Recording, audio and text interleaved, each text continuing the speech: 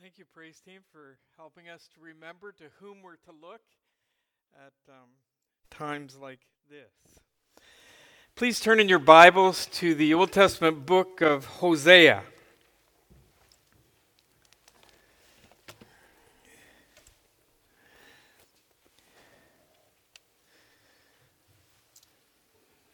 You need some extra time to get there for those who didn't mark it last week. Last Sunday morning, if you missed our introduction to the first 12 minor prophets that close out the Old Testament, they're minor because of their size in comparison to the 5 major prophets: Isaiah, Jeremiah, Lamentations, Ezekiel, and Daniel. Trust me, it has nothing to do with the size of the prophet or their significance, or even the length of their ministry. Some may recall that, just for an example, that Hosea's ministry was 40 plus years long to the northern kingdom of Israel. But speaking from personal experience and observation, I would say these pages at the end of the Old Testament are some of the most unread and unmarked in the entire Bible. Out of sight and out of mind. But for the next several weeks, we're going to dig into this gospel according to Hosea, responding to the Lord's unrequited love. That's what we've titled this series of messages, based on this prophetic revelation of God given through the prophet Hosea. The gospel according to Hosea, responding to the Lord's unrequited love.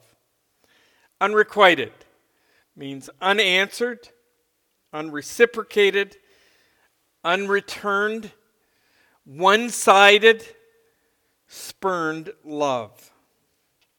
So last week we identified 3 attitudes or perspectives or approaches that will be vital in this study of the book of Hosea.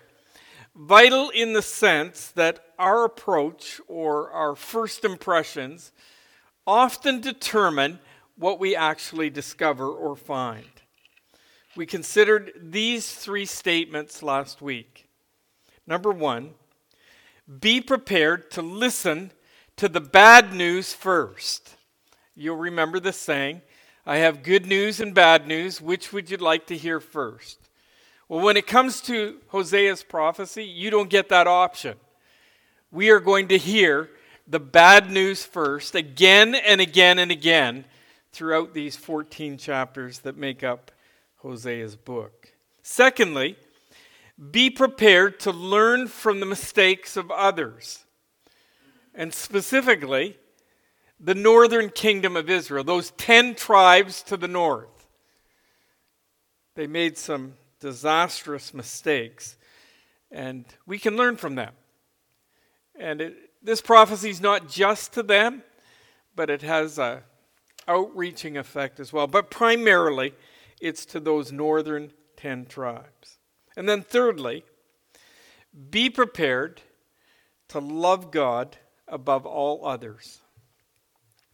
Jesus, when asked by the religious elites of his day, some 700-800 years later, in Matthew chapter 22, verse 37, they asked him, which is the first and foremost of all the commands?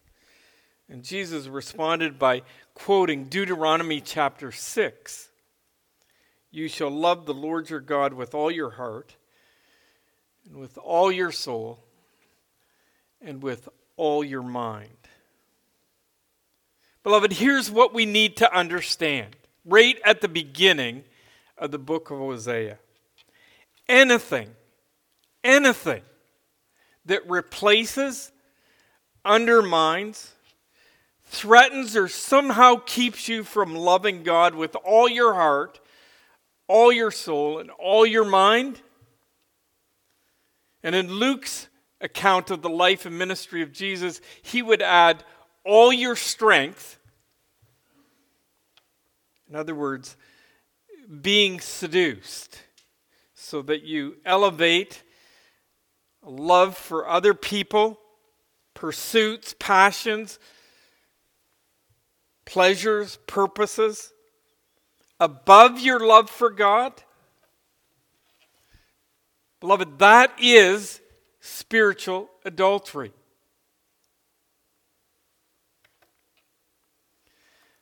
Let that just settle into your mind and heart for a moment. What are you allowing to compete with your love for God? What am I allowing? It's a good question.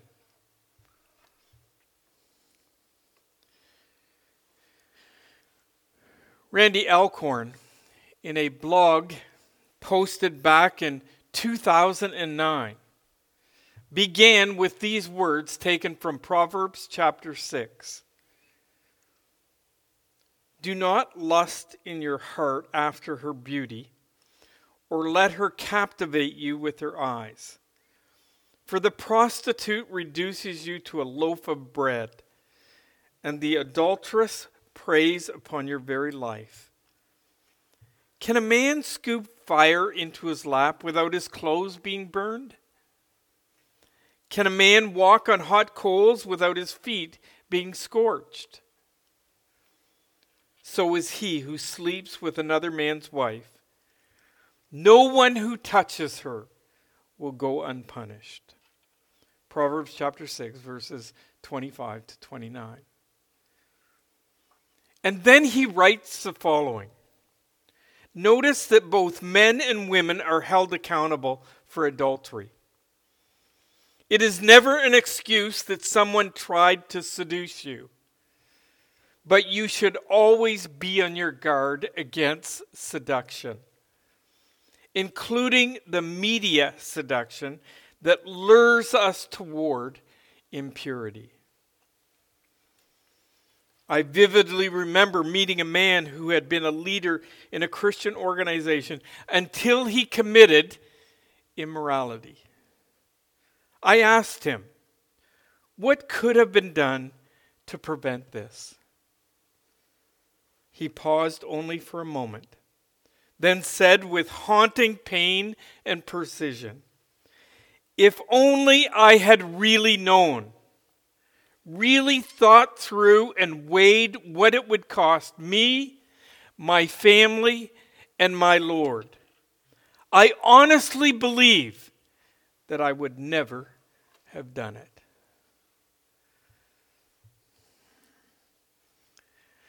How sad is that? How heartbreaking. If only I had really known, really thought through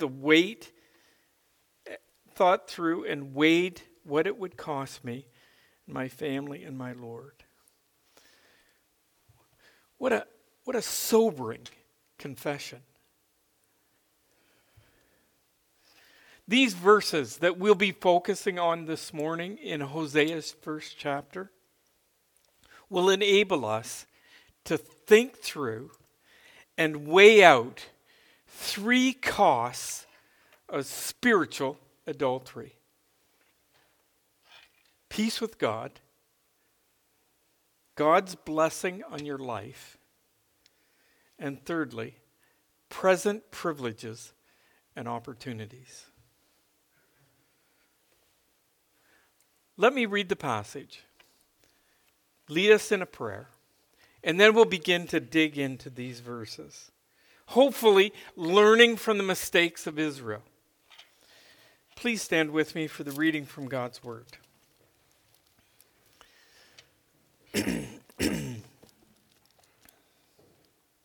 Hosea chapter 1, beginning at verse 1. The word of the Lord which came to Hosea, the son of Beeri, during the days of Uzziah, Jotham, Ahaz, and Hezekiah, kings of Judah, and during the days of Jeroboam, the son of Joash, king of Israel. When the Lord first spoke through Hosea, the Lord said to Hosea, Go, take to yourself a wife of harlotry and have children of harlotry. For the land commits flagrant harlotry, forsaking the Lord.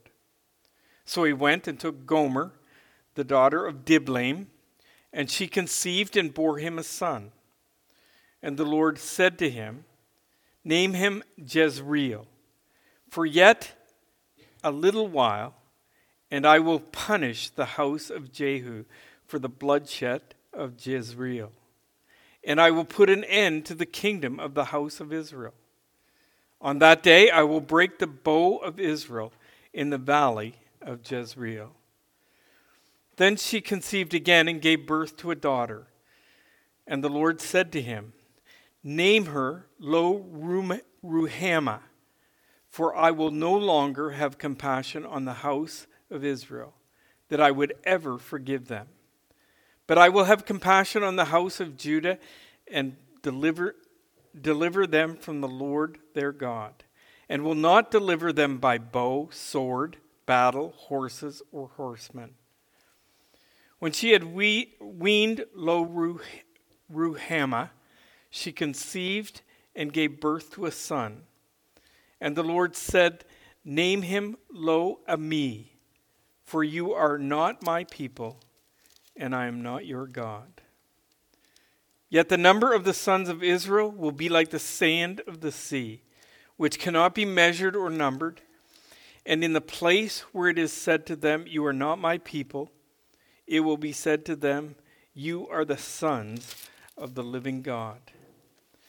And the sons of Judah and the sons of Israel will be gathered together, and they will appoint for themselves one leader, and they will go up from the land, for great will be the day of Jezreel. Chapter 2, verse 1, say to your brothers, Ammi, and to your sisters, Ruhamah. This is the word of the Lord. You may be seated. Let's pray together. Father, you are a God of love. Lamentations 3 declares the faithful love of the Lord never ends. His mercies never cease. Great is his faithfulness. His mercies begin afresh each morning. Wow. How could it be stated any clearer? Father, forgive us for our failures to respond appropriately to your loyal and enduring love, for taking it for granted, for taking advantage of it, for dismissing it, spurning it, for turning away and giving our love and attention to other people, pursuits, positions, passions, other things that are in this world and are all just passing away. Forgive us, we pray. Would you use this book of Hosea to expose the spiritual adulteries in our lives, both individually and collectively? May we learn from the mistakes of these ancient others. Bring us to that place of genuine repentance. And then enable us to put off the old and put on the new. Embracing lifestyle changes, different priorities, that it would invite the Holy Spirit to continue his transformative work in my life and in the lives of each one of us. We want to be more like Jesus. Father, thank you for your patience with us, your desire to see us flourish both now and forever, in the truest sense of that word. Perhaps not by the standards and comforts of this world, but certainly in our relationship with you. May you be glorified in and through us. We pray in Jesus' name. Amen. In spite of his loyal love being unrequited, the Lord confronts spiritual adultery.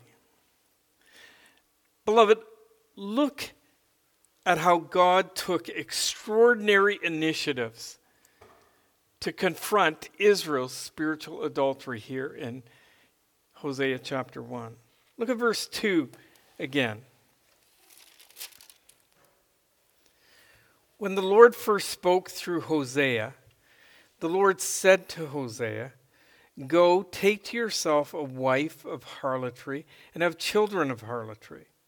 For the land commits flagrant harlotry, forsaking the Lord." So he went and took Gomer, the daughter of Diblaim, and she conceived and bore him a son. Notice the middle of verse 2 there. The Lord said, "Go, take to yourself." You may want to circle those two words. Go, or highlight or underline them. Go, take. They are tandem imperatives.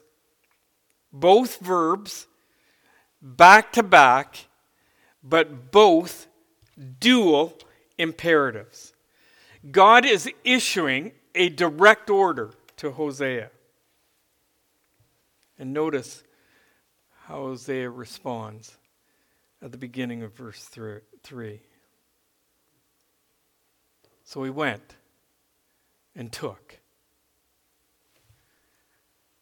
No questions asked. Complete 100% obedience.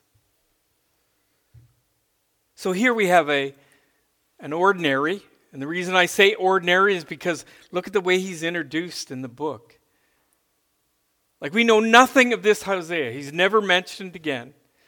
And his father gives us no other hints as well. This is the only time they're mentioned. So he's just a kind of a plain Jane prophet from somewhere with no pedigree standing behind him. Just an ordinary, faithful prophet. Remember, a faithful prophet, is a spokesperson for God. He's God's mouthpiece to the people of God. And he's being asked to marry a prostitute.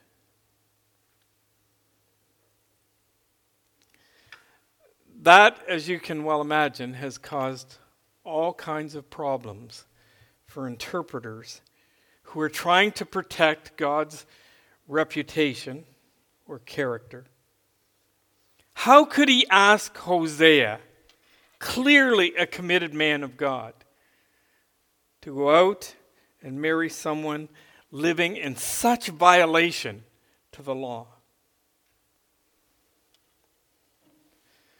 Granted, this is an unprecedented request. But Israel, that northern kingdom, had clearly stopped listening to the law of God. They were all caught up in the prosperity and comforts of the day. Who needed God?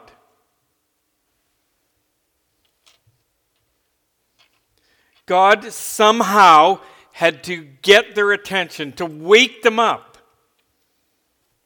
And it was not uncommon for God to use a prophet to do just that.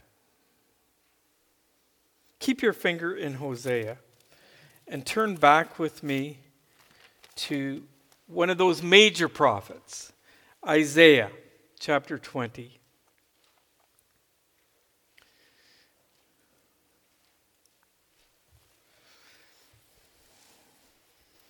Remember, Isaiah is a prophet, spokesperson for God, delivering God's message to a people.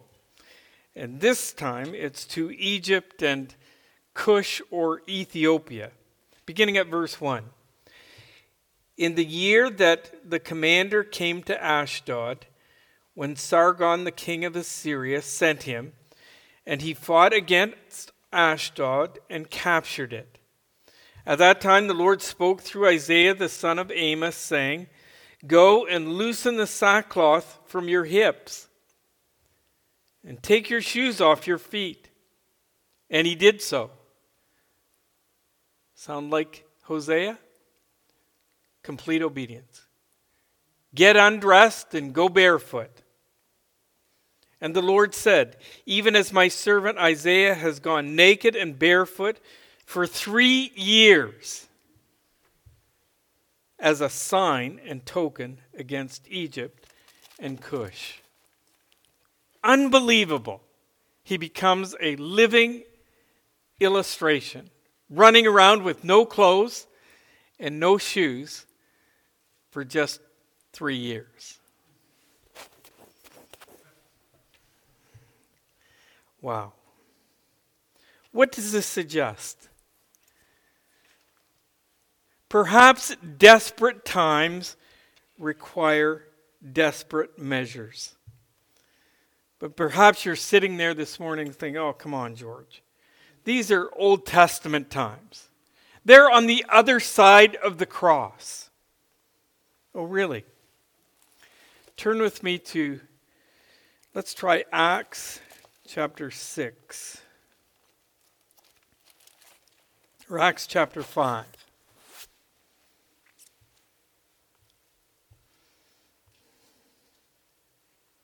Beginning at verse 1.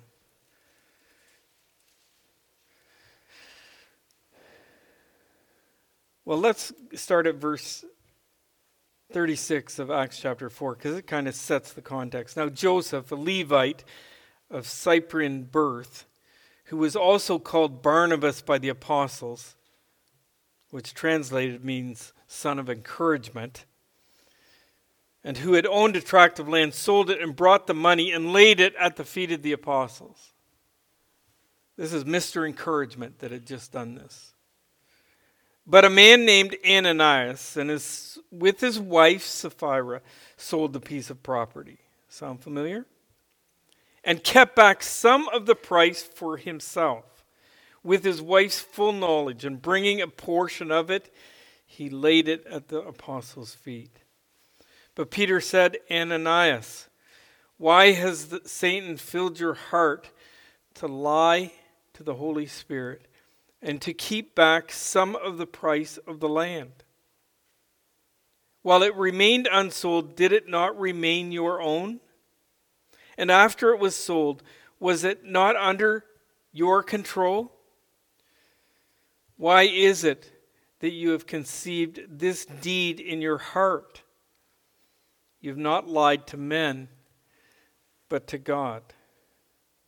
And as he heard these words, Ananias fell down and breathed his last. And great fear came over all who heard of it. Folks, this is on our side of the cross. And God took extraordinary initiatives to send a message, to confront Ananias and Sapphira's spiritual adultery. And it worked. It had the desired effect. He now had their attention. Notice the end of verse 5 again. And great fear came over all who heard it. Look at verse 11. After the same thing happened to his wife, and great fear came over the whole church and over all who heard of these things. Both Ananias and Sapphira loved prosperity and the approval of men more than they loved God. And it cost them their very lives. Now, I'm not suggesting that all of God's initiatives to confront spiritual adultery will happen in the public marketplace and will involve some extraordinary events. Although they may. Jerry Falwell, Jr., Bill Hybels, Mark Driscoll, James MacDonald, Carl Letts, to name just a few. The list seems to go on and on. But frankly, more likely, it will be God's confrontation will take place in the privacy of your own relationship toward God. Our consciences tag teaming with the Holy Spirit, brings conviction, leading to repentance. A repentance that includes acknowledgement of sin, a request for God's forgiveness, a putting off of previous behaviors and patterns, replacing them with new behaviors, and the development of new habits. No question. It's hard work, and it involves great discipline. But it leads to godliness and a more intimate relationship with God. Or we harden our hearts and our consciences become muted. We silence them. Severed, actually. It is at that point where God may take initiatives to get our attention. Sometimes he uses other people who love and care for us enough to come and confront us with the truth. Look at Galatians chapter 6, verse 1. Brethren, even if anyone is caught in any trespasses, you who are spiritual, restore such a one in a spirit of gentleness. Goes on to say that we should do it looking to ourselves so that you too will not be tempted. Or even church discipline in Matthew chapter 18. It's another way that God can use to confront our spiritual adultery. At other times it may be difficult circumstances. Remember 1 Corinthians chapter 11, when we meet at the table of the Lord, Paul, talking to the Corinthians, says, some of you are sick. Some have even died as a result. And I'm not suggesting that every challenging circumstances or death is a result of God's confrontation of spiritual adultery in our lives. That's not what I'm saying. But it may be. How about this COVID-19 pandemic? Some would say, and have said, that it is the judgment of God on a nation that continues to suppress the truth of God in unrighteousness. And perhaps it is.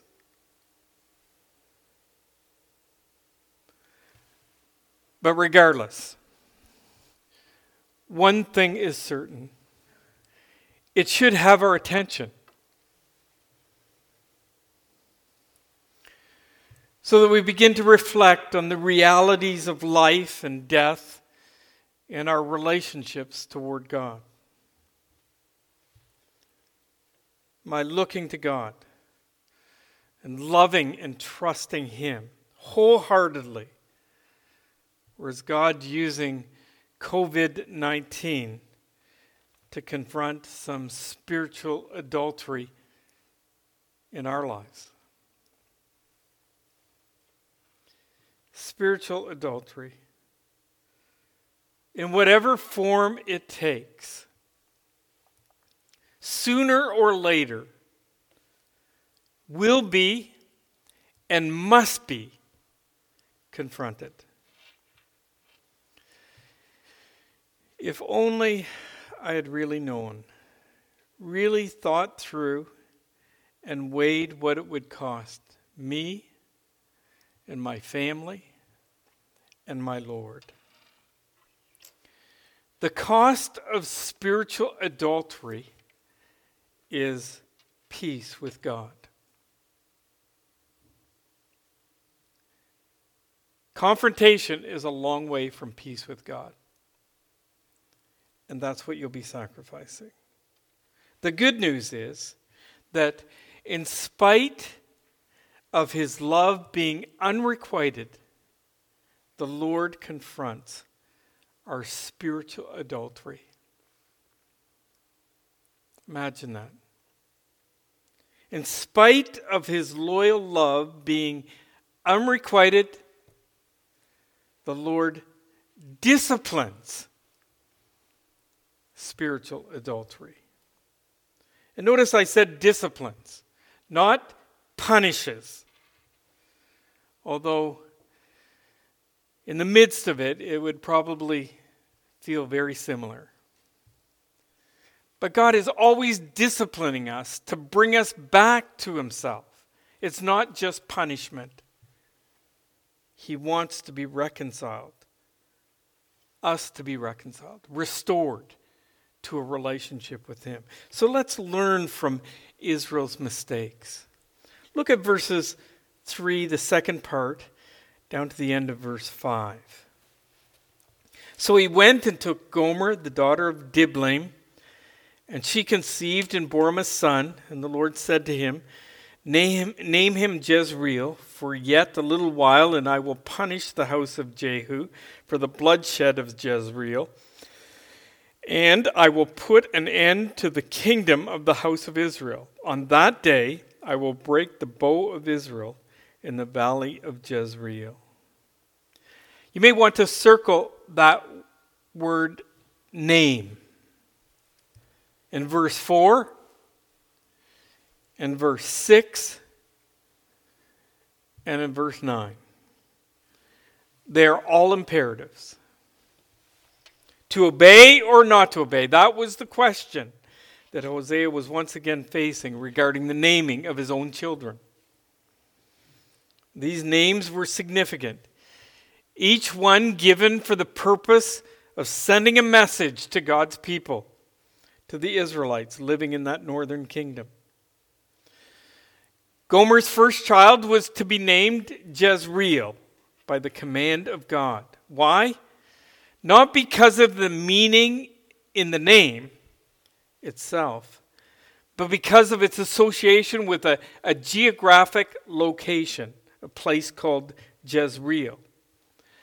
And God was about to punish the house of Jehu. In other words, the descendants of King Jehu, the 10th king of the northern kingdom. You may be aware that all these kings of the northern kingdom did evil in the sight of the Lord. But Jehu had somehow become culpable in the shedding of blood at Jezreel. And as a result, his descendants were about to fall under the judgment of God. And in the same place where Jehu committed his sin, and at the same time, the Israelite army of the northern kingdom would be destroyed. Did you notice those three word groups in verses 4 and 5? I will punish, I will put an end to, I will break the bow. That's the Lord speaking. Verse 5, on that day, I, the Lord, will break the bow of Israel in the valley of Jezreel. Are you hearing the message here? Certainly, judgment delayed is not judgment denied. Jehu's descendants were about to pay the ultimate price.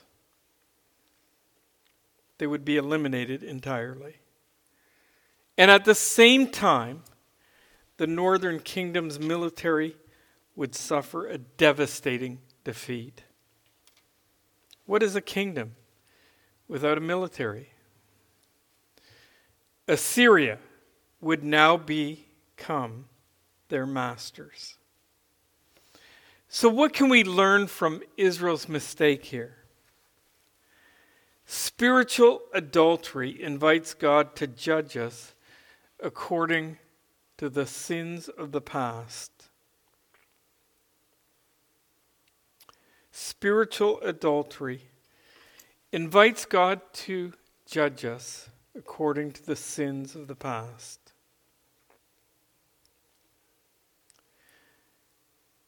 Gomer's second child was to be named Lo-Ruhamah.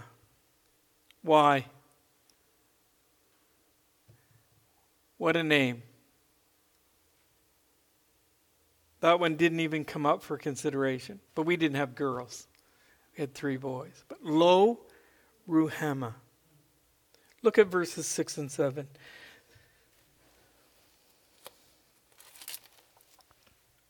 Then she conceived again, gave birth to a daughter, and the Lord said to him, Name her Lo Ruhamah, for I will no longer have compassion on the house of Israel, that I would ever forgive them.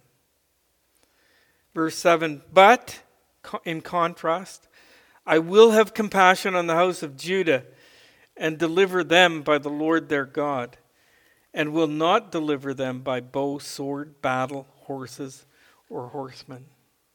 So in contrast, God was going to give Judah, those southern 2 tribes, a reprieve that really only lasted 130, 150 years before the Babylonians came in, because they found themselves walking the same path as the northern kingdom. They learned nothing from the northern kingdom's experience. But can you imagine waking up to this kind of message from God? Lo Ruhamah. You got up this morning and there it was. You have moved beyond the reach of my mercy and forgiveness. Lo Ruhamah. For you, Lamentations chapter 3, verses 22 and 23, no longer applies. The Lord's loving kindnesses indeed never cease, for his compassions never fail. They are new every morning. Great is your faithfulness. And God says, I can't reach you. For the Jews in the northern kingdom, they had engaged in spiritual adultery to the point where they had forfeited, defaulted on God's loyal love. What can we learn from Israel's mistake here? Spiritual adultery invites God to judge us apart from his mercy. We don't want it. We don't need it. I love hearing our church family sing that Getty song, His Mercy is More. Praise the Lord, his mercy is more. Stronger than darkness, new every morn. Our sins, they are many. His mercy is more. And all God's people said, Amen. Our sins, they are many. His mercy is more. Beloved, we'll want to hang on to that. We do not want to forfeit God's mercy. Gomer has a 3rd child, her 2nd son. He was to be named Lo-Ammi. The message in this name, not my people. Look at verse 9. And the Lord said, name him Lo-Ammi, for you are not my people, and I am not your God. Ouch. What can we learn from Israel's mistake here? Spiritual adultery invites God to judge us as unbelievers, not his people. We'd do well to learn these lessons sooner rather than later. Spiritual adultery invites God to judge us according to the sins of the past, without mercy and as unbelievers.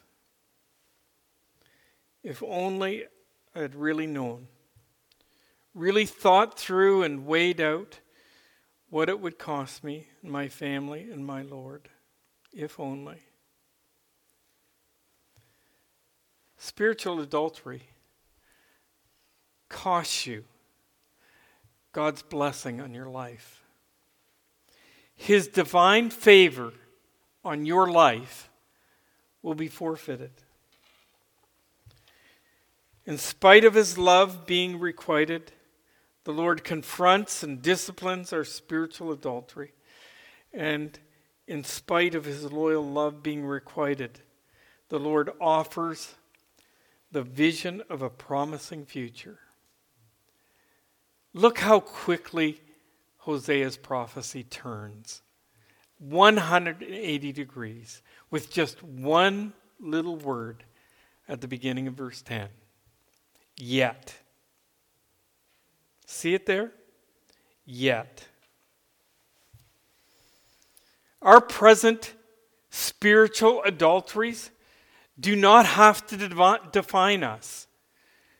They may be a defining moment in your life and my life, but they don't have to be the end of the story.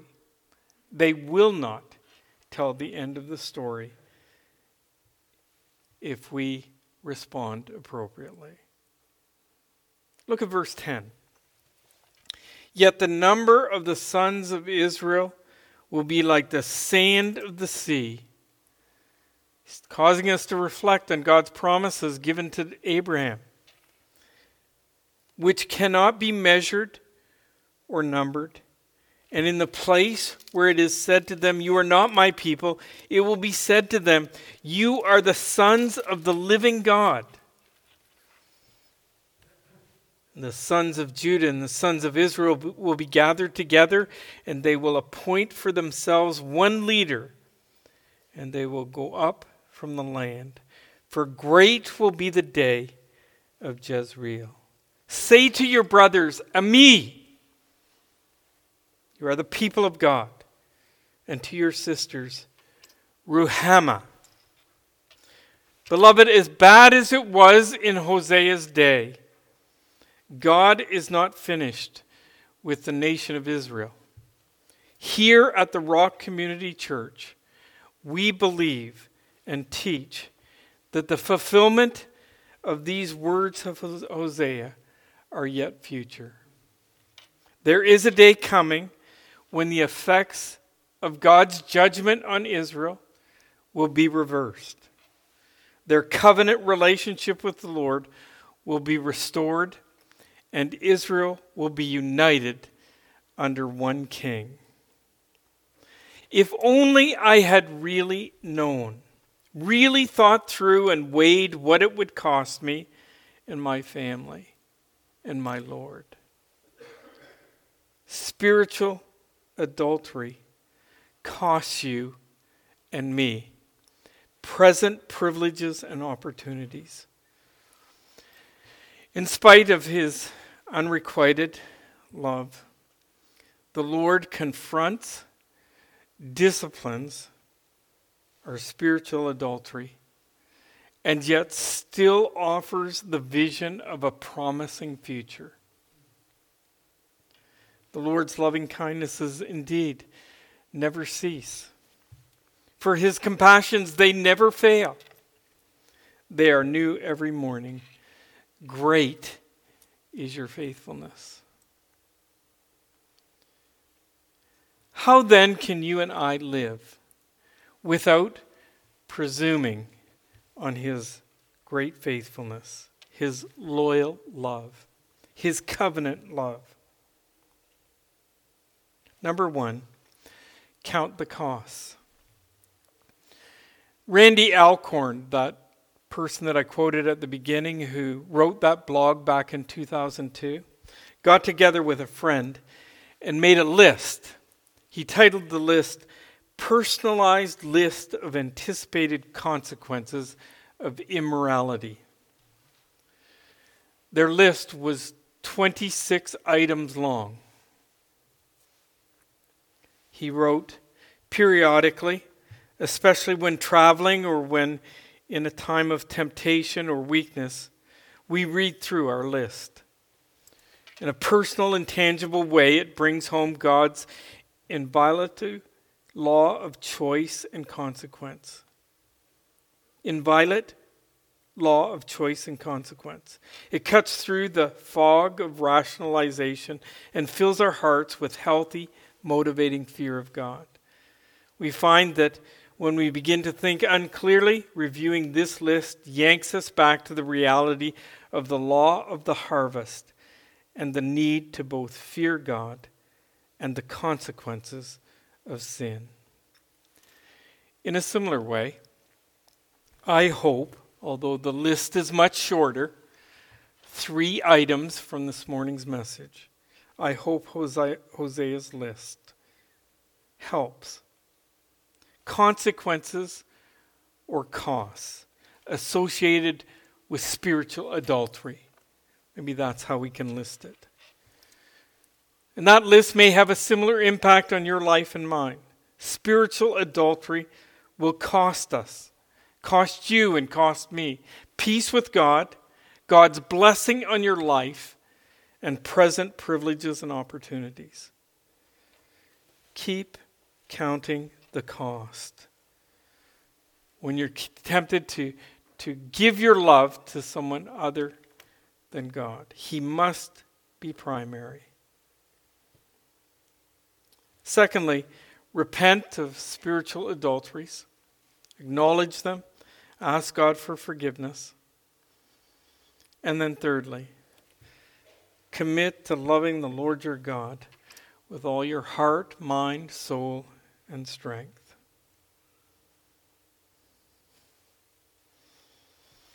Let's pray. Father, thank you for your unrequited love, a love that persists and pursues us regardless of our faithfulness. In the words of Moses, know therefore that the Lord your God is God. He is the faithful God, keeping his covenant of love to 1,000 generations of those who love him and keep his commandments. May Hosea's prophecy convict us of those things in our lives that are competing for our hearts. Enable us in these days and weeks ahead to grow in loving you with all of our heart, mind, soul, and strength. Loving you as you deserve to be loved. By the power of your Spirit, for your glory and our good, we ask in the powerful name of Jesus. Amen.